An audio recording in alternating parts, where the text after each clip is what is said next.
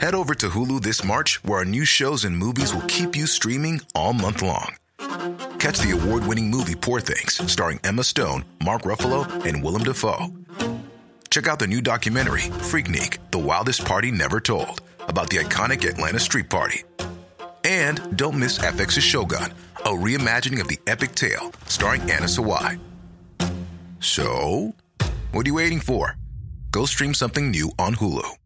As a person with a very deep voice, I'm hired all the time for advertising campaigns. But a deep voice doesn't sell B2B, and advertising on the wrong platform doesn't sell B2B either. That's why if you're a B2B marketer, you should use LinkedIn ads. LinkedIn has the targeting capabilities to help you reach the world's largest professional audience. That's right, over 70 million decision makers all in one place. All the big wigs, then medium wigs, also small wigs who are on the path to becoming big wigs. Okay, that's enough about wigs. LinkedIn ads allows you to focus on getting your B2B message to the right people. So, does that mean you should use ads on LinkedIn instead of hiring me, the man with the deepest voice in the world? Yes. Yes, it does. Get started today and see why LinkedIn is the place to be to be. We'll even give you a $100 credit on your next campaign. Go to linkedin.com/results to claim your credit. That's linkedin.com/results. Terms and conditions apply.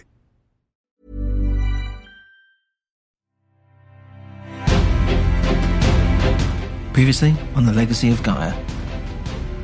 The dining room was suddenly alive with drinking, dancing and singing, and Shui watched on amused at the fact that they did not seem too worried that he'd just said he would soon be in possession of something that could destroy the entire Earth, starting at their very doorstep.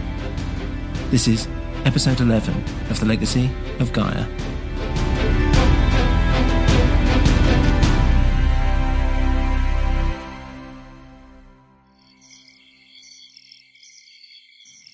As the young group continued to climb the hill, Hemero was becoming more anxious that they had not heard any noises for a while. The canopy of the forest had blotted out the moonlight, leaving them in complete darkness, and Rose was starting to get annoyed with Hemero for getting her into this in the first place. She huffed and puffed as she tore off branches that were in her way and climbed further uphill.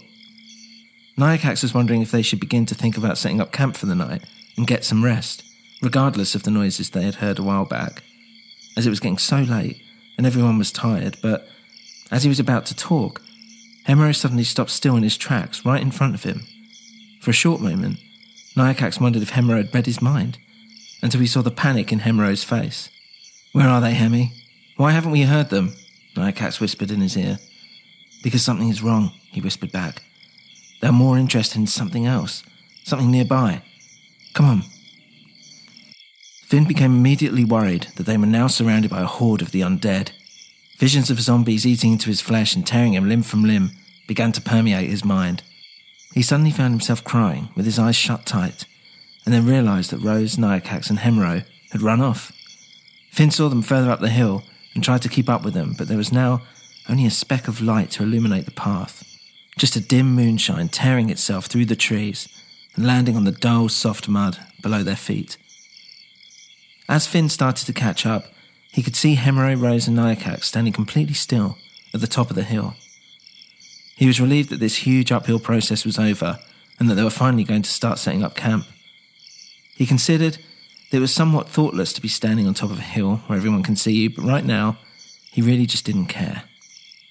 As Finn approached the top, he suddenly realised they were all looking at something, and that he could now see them more clearly as they were staring down into a bright, warm light.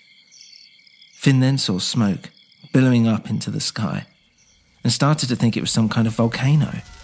He ran up to see what was happening, and as he looked down towards the bottom of the other side, he noticed a plateau, and then a wave of heat hit his face. Below them on the plateau stood a village ablaze, the buildings either on fire, lying in ashes, or a crumbling, smouldering mess. Cries of pain and suffering rose up through the darkness and instilled fear in the group.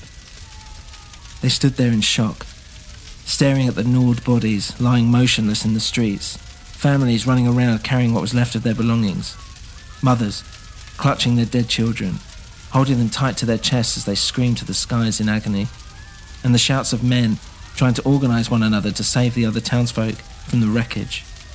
Finn felt like he was looking straight into hell, and it only hit him there and then, the real importance of getting the artifact back. "What do we do?" he whispered quietly.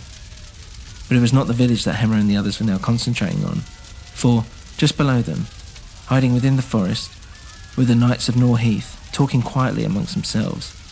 It was hard to ascertain how many there were, but Nyaxax could make out at least 5 of them. "Look," Nyaxax pointed. "They are not helping, merely watching. Is this their work?" "No," replied Hemero. "This is the work of the undead. This is their chaos." "Then why do they merely sit there?" "Let me listen," replied Hemero. He crouched down, touched his hand upon the floor and began to focus Q into his ears to hear the conversation better. His ears gave off a faint red glow as if they were burning. "I'll tell you what is said." Hemero listened into the conversation, but it was hard to distinguish which voice belonged to who. He repeated what he was hearing to the others as best he could. "They are dying, Cathus," one spoke. "That is not our concern. We have more pressing issues.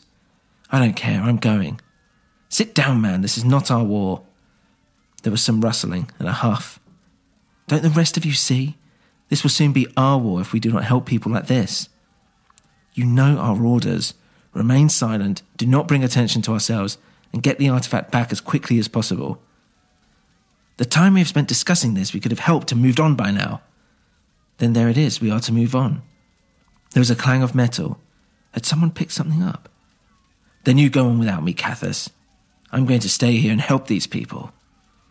There was a silence. "There is no way to change your mind?" There was a sorrow behind the voice, a dim hint of despair. "No." "Then so be it. Surrender to me all your knightly possessions." "What?" "Cathus, don't," spoke another voice that not yet had been heard. "Don't tell me what to do, young Ribbon.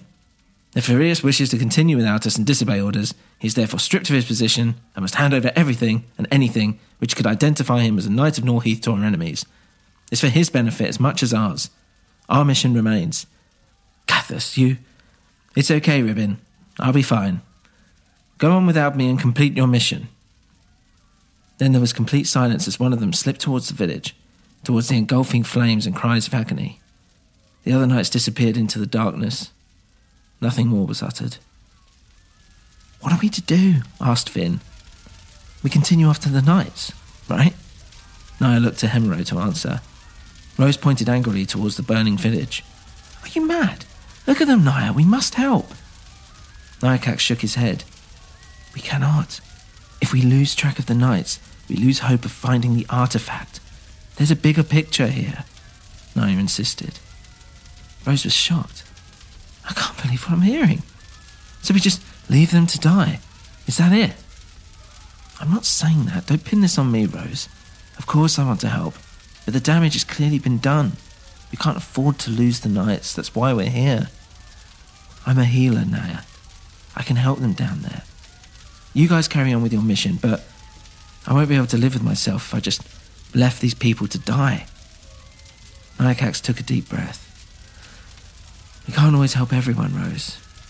Sometimes sacrifices have to be made. I don't want to waste my time with this, when we should be making sure the artifact is in safe hands." Rose pulled a face of disgust. "Sorry, waste my time?" "I can trace their tracks," Hemero whispered to himself. "It is wasting our time." Nyaxax was continuing his argument with Rose, oblivious to Hemero. We can do both," Hemero said a little louder. "What's that?" Finn asked. I can do it. We can save the village now, and I'm sure I'll be able to track them. We'll catch them up." Nyaxax squared up to Hemero. "Not if they get too far away. It's been hard enough as it is. I'm surprised you got us this far." Nyaxax took a breath and calmed down. "I'm sorry, Hemero. I'm impressed, really I am, but you were the one who was telling us how important this was. You talked everyone into it. I'm not risking thousands of lives for the sake of a mere handful." Hemero nodded slowly and scratched his head, walking around Nyaxax. "You know, Naya, I come from a small village, probably the same size as this. Maybe there was a group nearby, like us right now, quibbling over whether we were worth it. They decided to let my village die, let every single one of my people slaughtered, because There was something else that had to be done. Some other priority. So it was okay for my mother to die? My father? Was it worth it? What if the next Gaia is down there, mutilated? Taken before he could have changed the world? People matter, Nyacax. More than anything, people matter. And this back and forth between us, this is a waste of time. But nothing, look at them, Naya. A flash of red burst into Hemro's large bright eyes, reflecting the flames from below. But there was something underneath that raged inside him. Something inhuman. He pointed down towards the village. I know people think I'm stupid. I'm just some loser kid, some freak. But don't test me on this, Nyacax. I'm telling you, we can save the people dying down there and catch up to the knights. Now, if you don't believe me, then go, and I'll catch you up too. Nyacax looked down to the chaos, the screaming, the rivers of blood, and people lying on the floor motionless with their clothes still on fire. He was not trained for this kind of situation, and if he was being honest with himself, it scared him. Hemi, Nyacax calmly began, if we don't get the artifact back, every village will be like this. We will get the Kalad back, Naya, or we will all die trying. Hemro stared into the flames. They engulfed him in light within the darkness. The fires of hell laid beneath him like a welcome mat. His fists began to clench, and his muscles tensed. Nyacax looked at his classmate in a new light. There was something special about him. Something within him that he had not sensed before.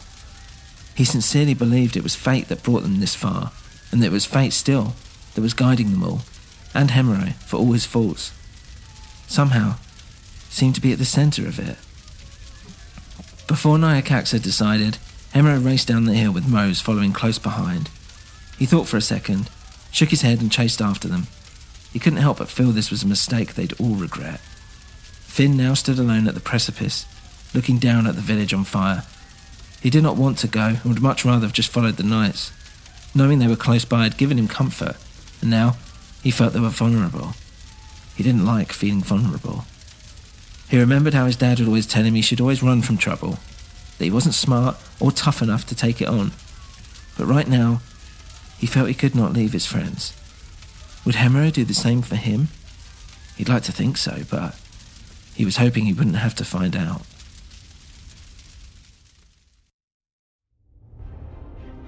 If you wish to support the show, you can do so by going to patreon.com/Legacy of Gaia. If you wish to skip ahead, you can actually buy the book on Amazon right now. You can follow the link in the description. You can follow us on Twitter @Legacy of Gaia or email us at legacyofgaia@gmail.com. If you enjoyed the show, please remember to rate or review us on your podcast platform of choice. Thank you for listening and see you next time.